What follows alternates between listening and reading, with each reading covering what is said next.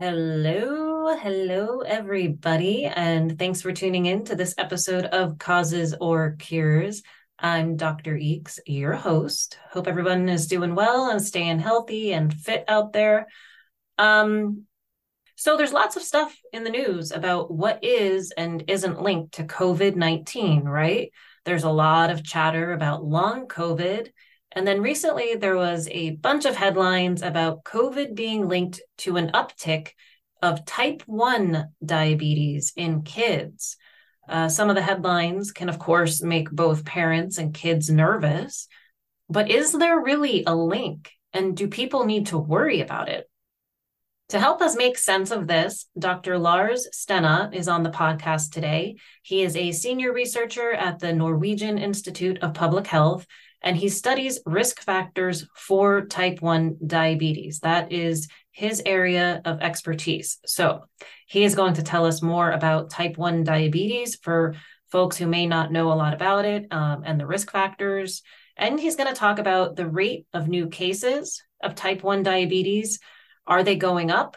And if not, can anybody say it is linked to COVID-19? Or is it linked to something else?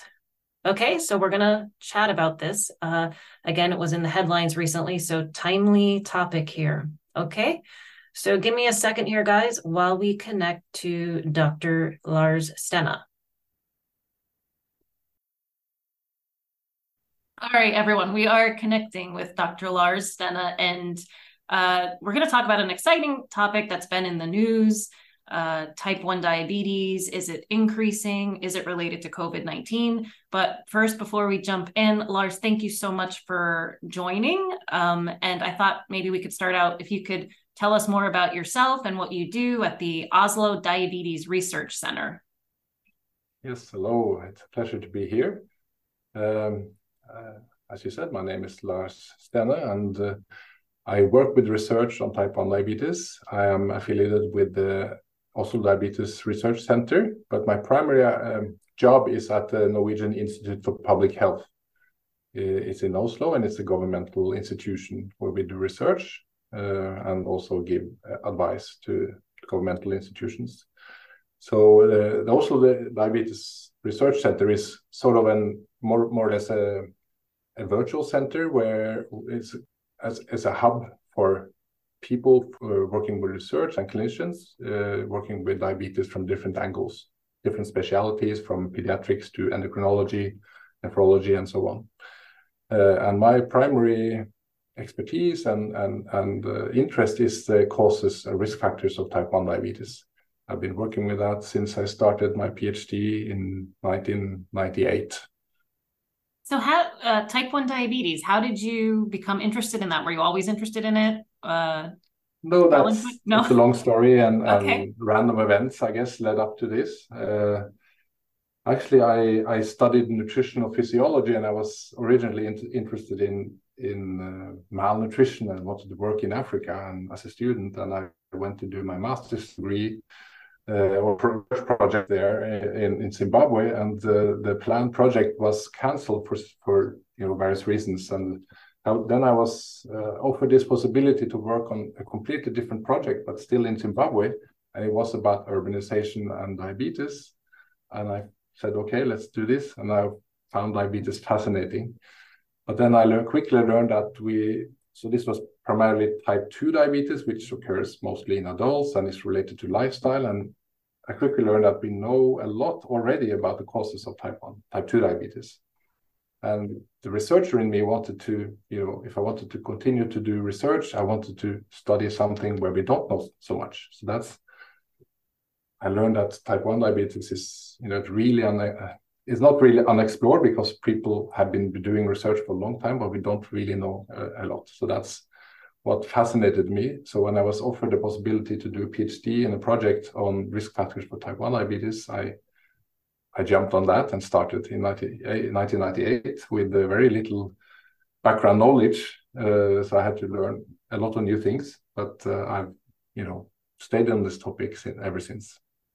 Fascinating. I love hearing about how people, discover their research interest, or their occupational interest even. So diabetes, we use that word, a lot of people use that word as kind of an umbrella term. And then underneath that, we have type 1 and type 2. So let's just to set the stage and start with the basics. Can you just tell us what is the difference between type 1 and type 2 for folks who may not know?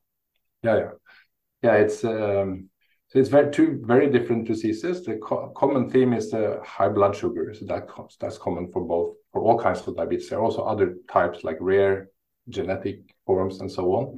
But the main forms are these two that you mentioned. Type 1 diabetes is an autoimmune disease. It can occur at any age, but it often starts in childhood. And it requires insulin treatment, whereas type 2 diabetes is more related to lifestyle. It often occurs in older people, and you don't necessarily need insulin treatment, but you can use lifestyle interventions or oral medication of different types. There are several new medications coming on the market now for type 2 diabetes, but insulin is the mainstay of treatment for type 1 diabetes. Both diseases are influenced by a combination of genes or genetic factors and environment.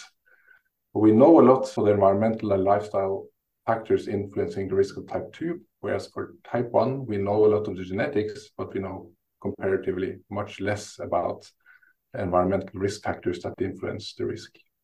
So I guess that's the main things. Of course, a lot of more detail like we just the general scope, just so folks know going forward when in the conversation. So you mentioned the genetics as a risk factor, and before we dive into this potential link between COVID-19 and type 1 diabetes in kids, from your work, the research you do, can you tell us more about some of the risk factors for type 1? What have we learned?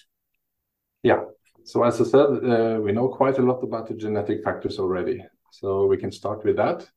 So there are some very common genes or lab variants. It's not mutations or anything. It's just people are different have different variants of genes called HLA.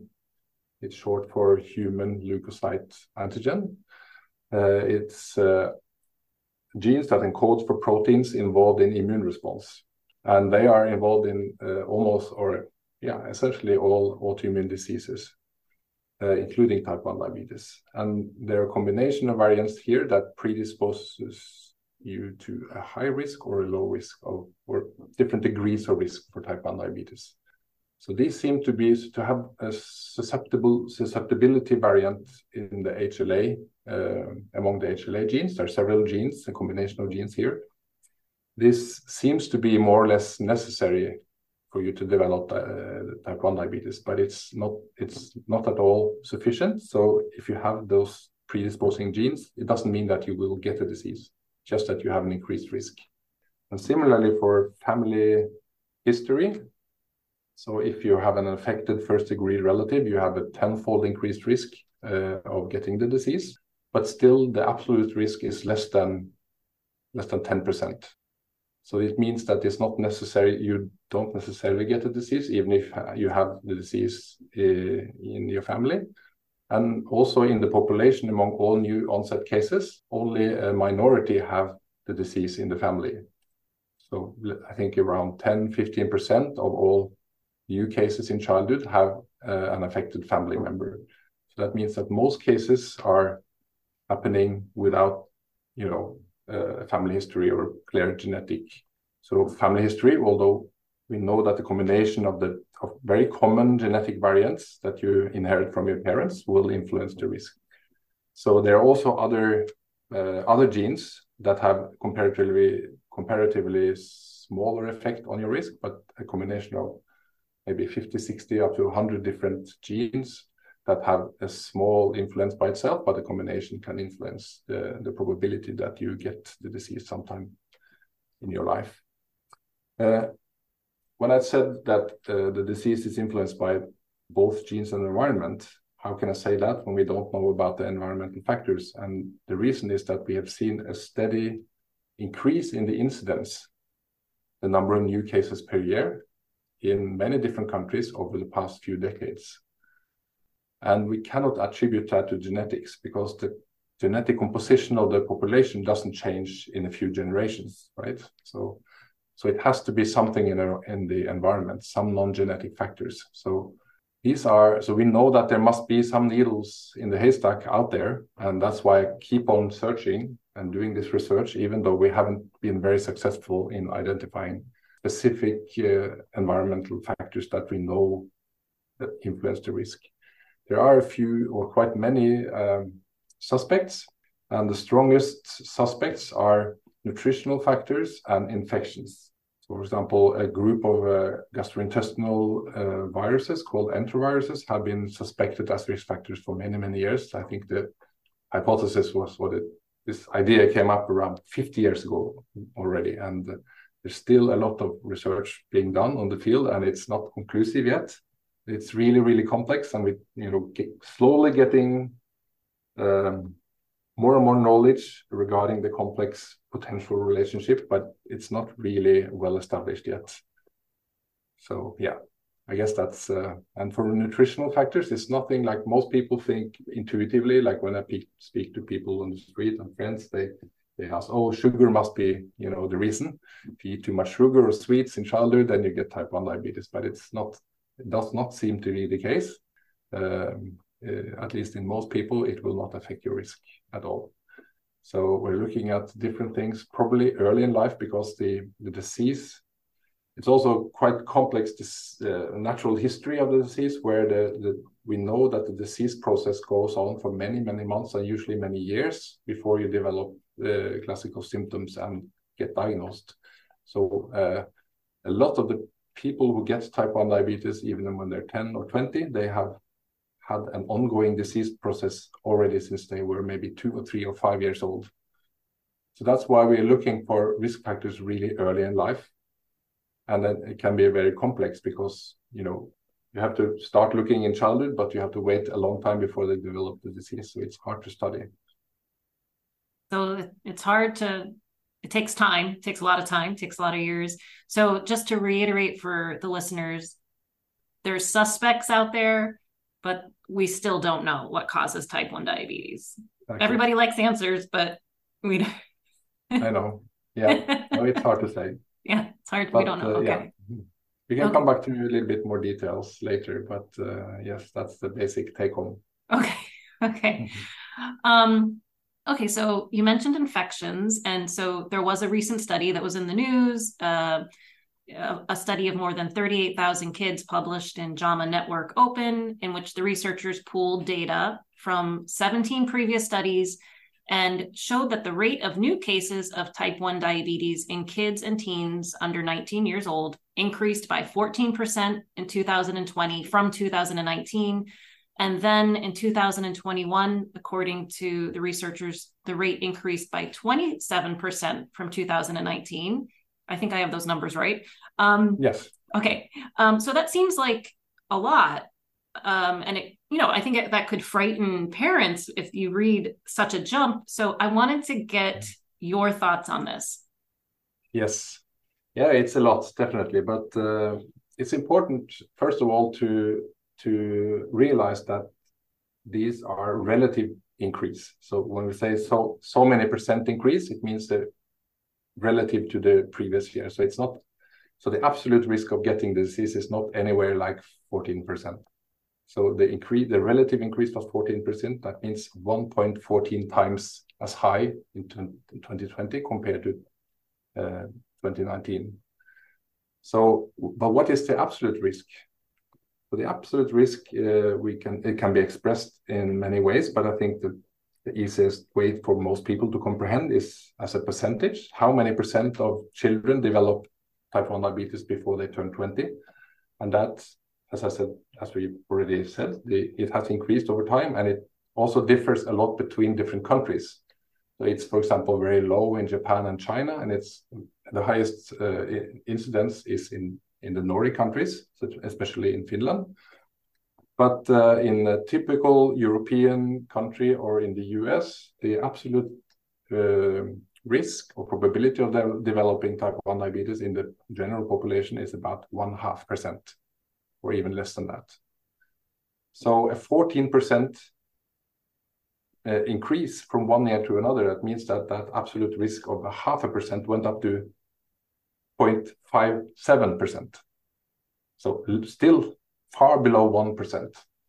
So it's not like, prospective parents of young kids suddenly now have to worry for the kids this year rather than last year. It's still, a tiny proportion of kids who develop this disease. So that's important to realize. But of course, for us who study the causes, we are really interested in this. And for the healthcare systems, the number of cases who develop the disease every year, of course, every increase, there will be more demand on the healthcare system. And, of course, for those who are affected, it's a dramatic event for the patient and for the families. It's very hard to say that, this is because for a single individual, you cannot really attribute the disease to a single event or to the fact that there was a pandemic going on. So that's one way to look at it. So another thing, maybe you wanted to ask about the long-term increase that we mentioned already. So if you look in the long term over several decades, there has been a slowly increase in most countries that have been studied, and on average there's maybe 2 to 4% increase per year. So that means the relative increase, that means that every year you can multiply the previous year by 1.03, then you get a new number that is slightly higher. So for example, if you have, as I said, 0.5% risk in one year, then maybe the next year you will have 0.51%, something like that, right? So it's still low, but it's a big increase in the population, in the whole population, the number of cases that develops. So this single number that came out of this study you mentioned of 14% increase in one year, it's much stronger than what we have seen previously. And you mentioned all the 21% increase. That's it, like that corresponds to the 2-year increase, like from 2019 to 2021. That's a 21% I think it was, yes. So that's kind of a similar yearly increase as a 14% from one year to the next, and then if you add another 14%, it's or 27%, I think it was. So that's to put those into context, it's a much stronger increase than what we have seen before. But also there is probably some random variation from year to year. If you look at any single country, at least in those countries who have not too big populations, there is a year-to-year variation that we cannot really explain. So sometimes it goes up, and then the year after it goes down, but in the long run it increases. So the 2 to 4% increase per year that I mentioned, that's a sort of an overall average across many years and many different countries. But you can always find periods in single countries where you have this huge increases, maybe 14%. So there are many instances. If you go back in history and look at the incidence rates, there are many instances where it has increased 14% from one year to another, but then it goes down again often. But in the long run, as I said, it increases. You should have figures to like an illustration. Yeah, easier, audio. Easier to illustrate. I don't feel like dressing up to do a video, but but no, I agree with you. Images really help. But I think in general, and we've heard those relative risk versus absolute risk, and there, you do this for a living, but those are really tough terms. And when people see percentages in news articles or headlines, and you say, well, that's the absolute risk, not the relative. That doesn't mean anything for like somebody at home, who's like raising kids and just running out the door to work. But I don't know if there's a way to put this in a very simplified way folks should worry more about the absolute risk. Okay. Yes, definitely. But it doesn't create the same headlines, right? No, it doesn't create the same headlines, but I just wanted and like headline mad, you need to have a creative headline for people to click on it. Otherwise no one's going to come to your news site. There's that issue too. And well, we're all aware of that, but I just kind of want the listeners to understand that these percentages may not mean what they think they mean or how they're interpreting them at home. Yes. Okay. I think that's an important point to get across, because no one's sitting there like, oh, that's the relative risk or that's the absolute risk, or if they are, like, no one really knows what that means anyways. So what we're saying here, and you just mentioned, just to reiterate, the incidence rate of type 1 diabetes, so that means the new cases that are being diagnosed will vary from year to year. Yes. But in general, like, there's an increase that's happening. Yeah. Okay, but it's not like something that's like, whoa, everybody, watch out, look out for your kid. It's not like at that level yet. Yes, correct. I don't know. My facial expression probably had to go along with that statement, but all right. So let's talk about this then. Is there evidence, or is there not enough evidence on whether COVID-19 infection itself is damaging the pancreas and maybe causing an uptick in type 1 diabetes cases? Yeah. So to answer that question, it's really difficult, but and also this is not really my area of like research, so I'm not really the top expert here, but I've read quite a lot of papers on studies using like in vitro studies where you use cells, cell lines, or human primary cells, beta cells, and see what happens if they put a virus into the test tube. And this, of course, depends a lot on the experimental conditions you have.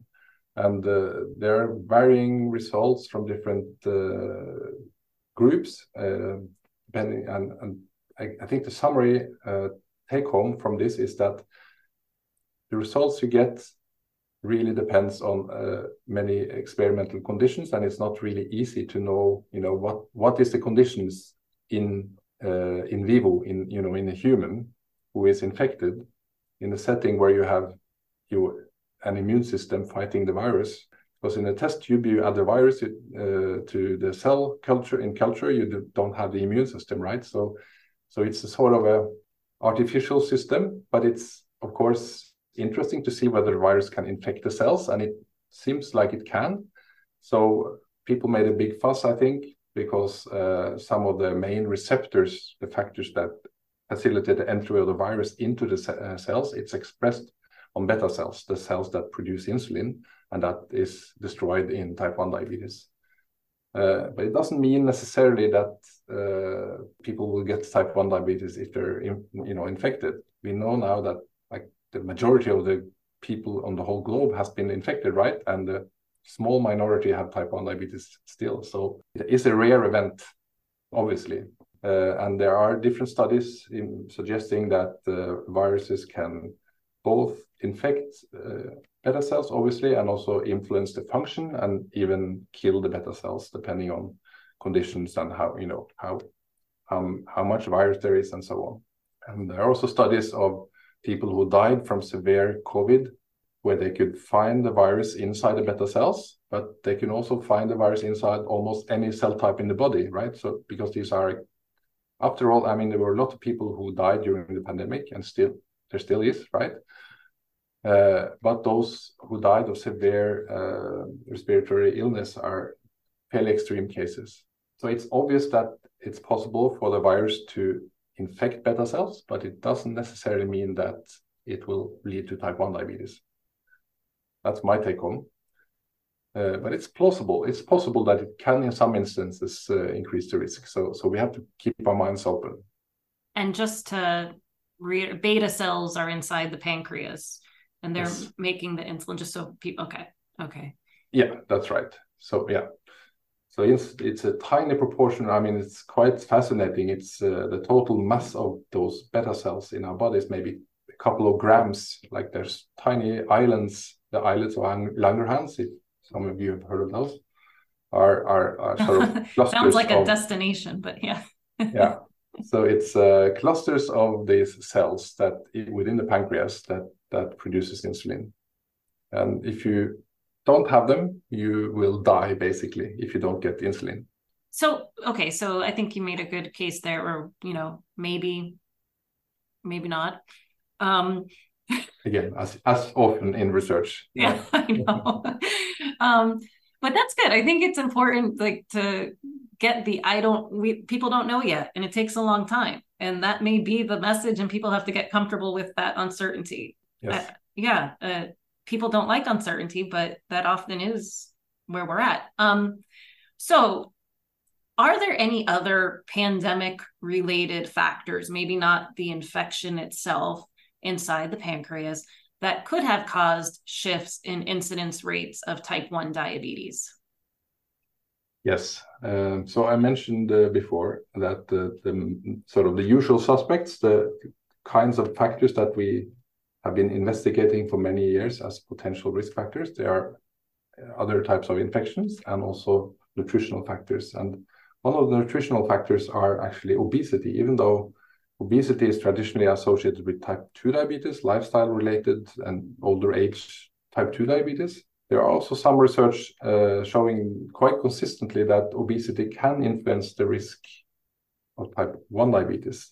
This is to a much smaller degree. The relationship with obesity is much weaker, and it's still not well established, but several studies have shown at least an association here. So it's a potential contributing factor to the risk. And I haven't really seen any very good systematic study of whether obesity increased during the pandemic, but I think most of us have seen those anecdotal research studies and also observations that during lockdown some people started exercising, but the majority became less active in daily life.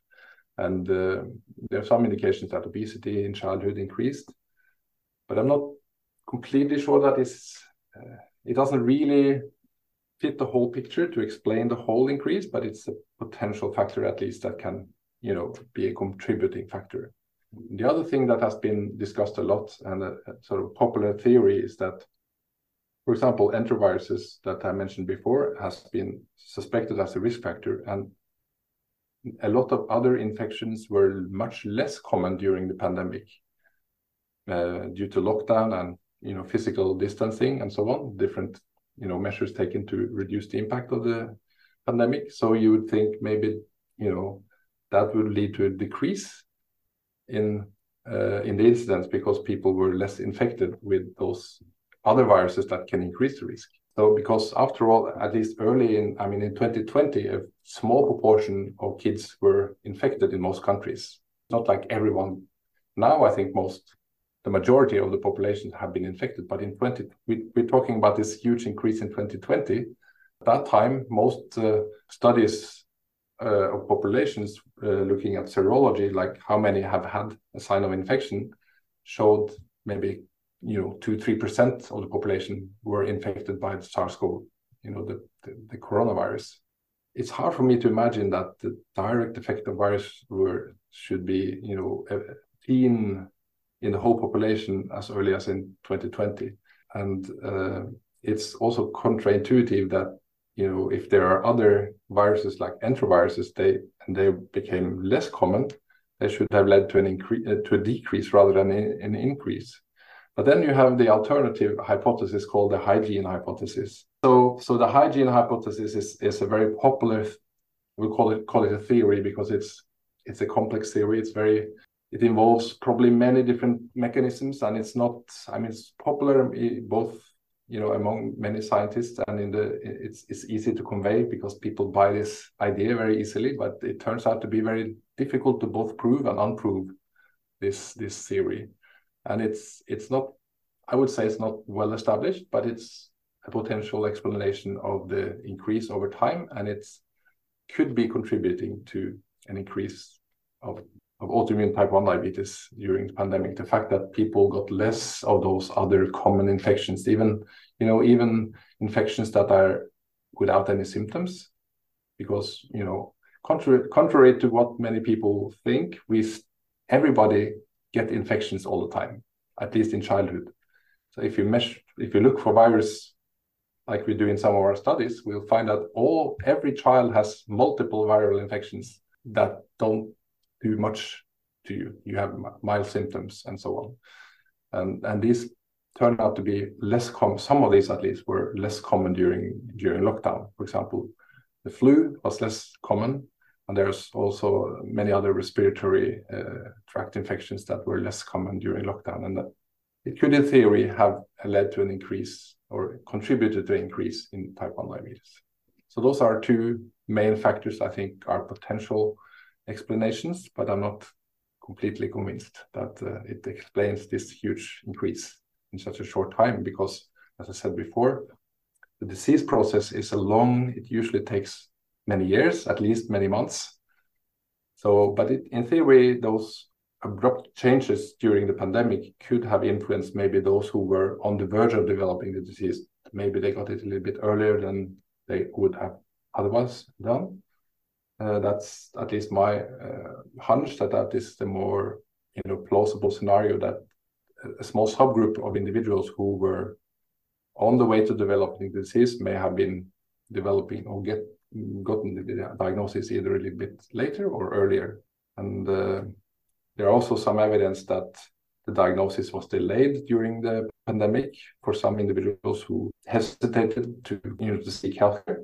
And in the early part, after the first lockdown in most countries, people were afraid to go to the doctor, and then even if they have the symptoms that can be like symptoms of type 1 diabetes, like thirst, fatigue, weight loss, are quite non-specific. They could be due to other factors, and are often mistaken for a common gut infection or something like that.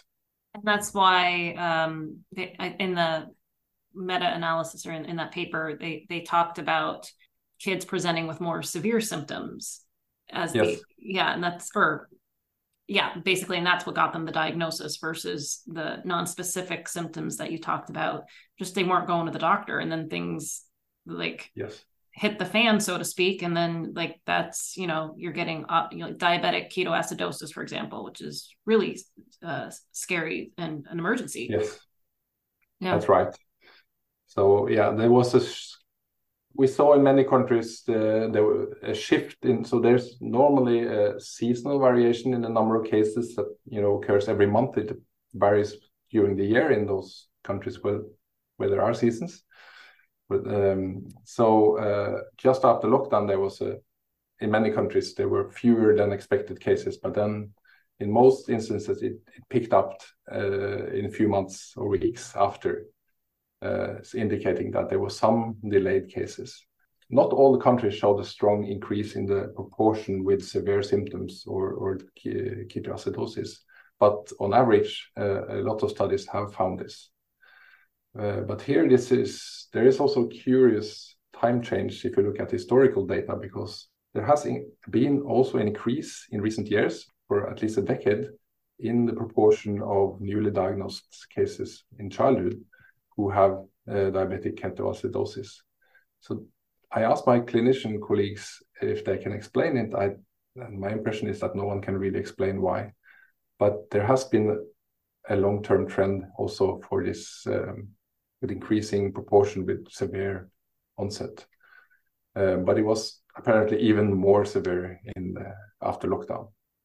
But that makes sense. Just parents weren't taking their kids to the doctors. Letting things go during lockdown. People were afraid to go to the doctors. Yes, that makes sense. But to me, I don't understand why was there an increase also in the years leading up to 2019. That's a bit surprising, and people don't talk about it because they cannot explain it. But if you look at the data from previous years, you will see there is an increase, not in every country, but many, many countries, including the US. You would think that the healthcare system is better and better, and people are more and more educated and know about these symptoms, and that they should seek medical care. Maybe in the US. people are afraid to go to the doctor because they don't want to pay the bills. Like maybe that's an important factor that you're right. I mean, I hear that all the time over here. Like, oh, don't go. It's going to be expensive. Your insurance will only cover so much of it. But obviously there's different. We see it also in Norway and in many other countries where there is free healthcare. Yeah. So it's hard to explain. Yeah. I'm like that over here with the dentist. I'm like, I have a pain in my tooth. I'm gonna wait like for hold out to see if it goes away. I wanted to go back to the hygiene hypothesis for a minute. That's associated with a lot of autoimmune diseases and chronic diseases and that kind of thing. The timing of it, I never actually looked at that, but it's basically we're maybe hyper clean. We're not exposing ourselves to stuff infections and viruses, whatever, in childhood. They always talk about kids who grew up on farms and get exposed to everything tend to be healthier or not prone to maybe chronic illnesses, that kind of thing. Can you comment on that? Like, what is the time of exposure versus, onset of something that may be linked to this? I don't know. Yeah. So first of all, I think most of the people working with research in this field believe that it's the early life exposure that really matters most. And what kinds of infections you are exposed to early, it sort of trains your immune system. It contributes to your microbiome in the gut and so on. That is important for many aspects of your health and immunity. So for me, it's a little bit strange that abrupt change that occurred with few weeks or days after lockdown should really influence the incidence of type 1 diabetes very quickly. So in general, whether the hygiene hypothesis is an important factor in type 1 diabetes, I cannot speak for all the other diseases, but I looked at some of the original research data, and it's very hard to find a very consistent and convincing explanation. It's like in general it makes sense, but if you try to look at the data hard and specifically for different diseases, it's not so obvious. And specifically for type 1 diabetes, I've been looking at every imaginable indicator of hygiene that I could find in the research literature, and I found very little consistent evidence for an association with risk of type 1 diabetes. So of course there may be factors that are very hard to measure. These things that like asymptomatic infections and so on are hard to measure, and the whole history of exposure for an individual child from maybe from birth. We try to do that in some of our studies, but it can of course be that we don't measure the right things. But for example, growing up on a farm versus not is not associated with type 1 diabetes according to there are very few studies of type 1 diabetes, but there's nothing clear there. If you own a pet or something like that, has been some studies suggesting that influences your risk of different allergies and maybe asthma, but not type 1 diabetes as far as we can see in the literature. Yeah, it's an interesting hypothesis. How do you deal with all this uncertainty? You just take it. It's frustrating, and it's very frustrating. And many colleagues, sometimes take for granted that this is true, that the hygiene hypothesis is true, and work from that perspective. But I think you have to be critical. There's so many fallacies and weaknesses in those studies that exist, and there are actually quite few studies, not many studies at all, in type 1 diabetes investigating the hygiene hypothesis. And it's also very, as I said, it's a complex theory, but there's so many factors, right? So how do you know what matters? I guess parents just always want answers like, well, should I take my kid to the farm more? Should we move to yes. Should I not use this cleaner? Exactly. I don't know.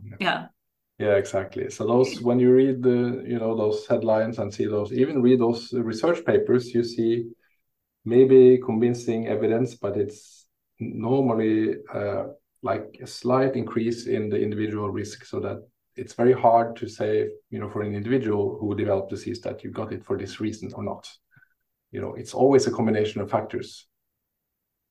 Yeah, and trying to figure out what everybody is exposed to. I think that's like that's really hard. It's really hard. So that's really hard. I am involved in this big project now where we try to take this kind of novel perspective called the exposome, where the exposome is sort of an analogy of the genome. The genome is all our genes, right? And the exposome is all our exposures, everything you can think of. But of course, it's impossible to really measure, but we trying now to opening up our minds to things that we haven't thought about before, to try to measure everything. So we look at, very general things like population density and so on, that have been studied in previous studies, but in isolation. But now we have this information together with number of infections of different types, together with the diet and physical activity, socioeconomic status, in addition to genetics and ethnicity and all that. So we try to assemble as much as we can of different types of data, both from those sort of domains of that we talked about already, that we think are plausible candidates like infections and nutritional, but also other things like air pollution. It has been barely studied. To try to take that into account, where we try to integrate all the data. But it's also a very hard undertaking because, as I said, 0.5% of kids in the general population develop type 1 diabetes. So if you want to do this prospectively, you have to do it in prospective studies where you start collecting data in childhood and then you see what happens many years later. You need huge number of children and to follow them for a long time. So it requires a lot of resources and patience. So we don't have the answer yet, but that's one of the projects I'm involved in, and that we will hopefully see some novel results from in the future. I've actually never heard that word before. Exposomes, like exposome, yeah. Exposome, interesting. Yeah. Wow. So that was actually my last question. I wanted to ask you about your current research and what you're excited about working on in the realm of type 1 diabetes. Is that it? The exposome? Yeah, it's one of the so I try to keep my mind open. I don't have any pet theory or hypothesis regarding the risk factors. I think we should be skeptical to everything until we see consistent evidence. So I try to be open to both new ideas that we haven't thought about before, and also be open to the possibility that some of those usual suspects are really important, just that there has been weaknesses with the design and methodology in previous studies, because it is really hard. It's to study infections in type 1 diabetes, it's not like you do a study and then you have the answer. It is really complex because there's so many aspects of an infection, right? So one thing we learned during the pandemic, when I was a student, I learned that, diabetes, heart disease, those are complex diseases, multifactorial diseases, whereas infections are simple. It's just one cause, and if you remove it, you remove the disease, right? But it's not that simple. Infections are also complex diseases, as we've seen for COVID. Most people don't get severely affected, whereas others die, others get a number of different complications, and we cannot really understand why some people get those severe outcomes. And it may have to do with the history of exposure to related viruses, your genetics, and an interaction between all these factors influence probably the outcome of an infection. And exactly what to measure to pinpoint those, how can an infection be involved in a disease like type 1 diabetes that takes many years to develop? Is it in an early phase where can it trigger the disease process, or can it perhaps also sort of promote progression of the disease once it's initiated, but maybe not influence anything of the initiation? That's also a possibility, that it affects only a subgroup of people who have, for some reason already developed an autoimmune process. So it's very difficult to tease out. So we have to keep our minds open, even though I think the current evidence is not strong enough to prove that, or to say that infections influences the risk but I think it's very plausible. It's possible. So we have to continue to refine our studies and try to test more specific versions of this hypothesis. Well, I think that sounds sensible. I think people can, take that home and digest it, and just, kind of gain greater appreciation for uncertainty. Yeah, Lots of that would be good. We're not so good at it, but it'd be good. But yeah, I mean, it's interesting. Lots of people are talking about it. I'm sure you get a lot of emails, and people are concerned and that kind of thing. Yes. Yeah. But I mean, it's interesting, and there's a lot of moving parts. There's a lot of exposures out there. There's, I always tell people you can probably, try to do as much as you can, eliminate all these risk factors, and you still get hit with something. And that's just life, right? Yeah. Yeah. So some people ask me why I still continue in this, line of research when I haven't really found anything important. But I think the most important impact of what I've done so far is to rule out many factors that, have been hypotheses. We found, like, often referred to as negative studies, but where we can, in some cases, we can rule out more or less some factors that, so we can say to parents with, who have a child with diabetes, you did nothing wrong. There's, you couldn't have done anything to prevent this from happening. I think that's a really important take home. Absolutely. I think that's hugely important, because lots of people, when you get something, you're like, was it this? Did I do something wrong? Yeah. I don't think that's small change at all. Yeah. So if you're new to the field and you start reading about infections and type 1 diabetes, you easily come to the conclusion that this is an important factor. And if you had an infection and you got diabetes, you easily conclude that was the reason, right?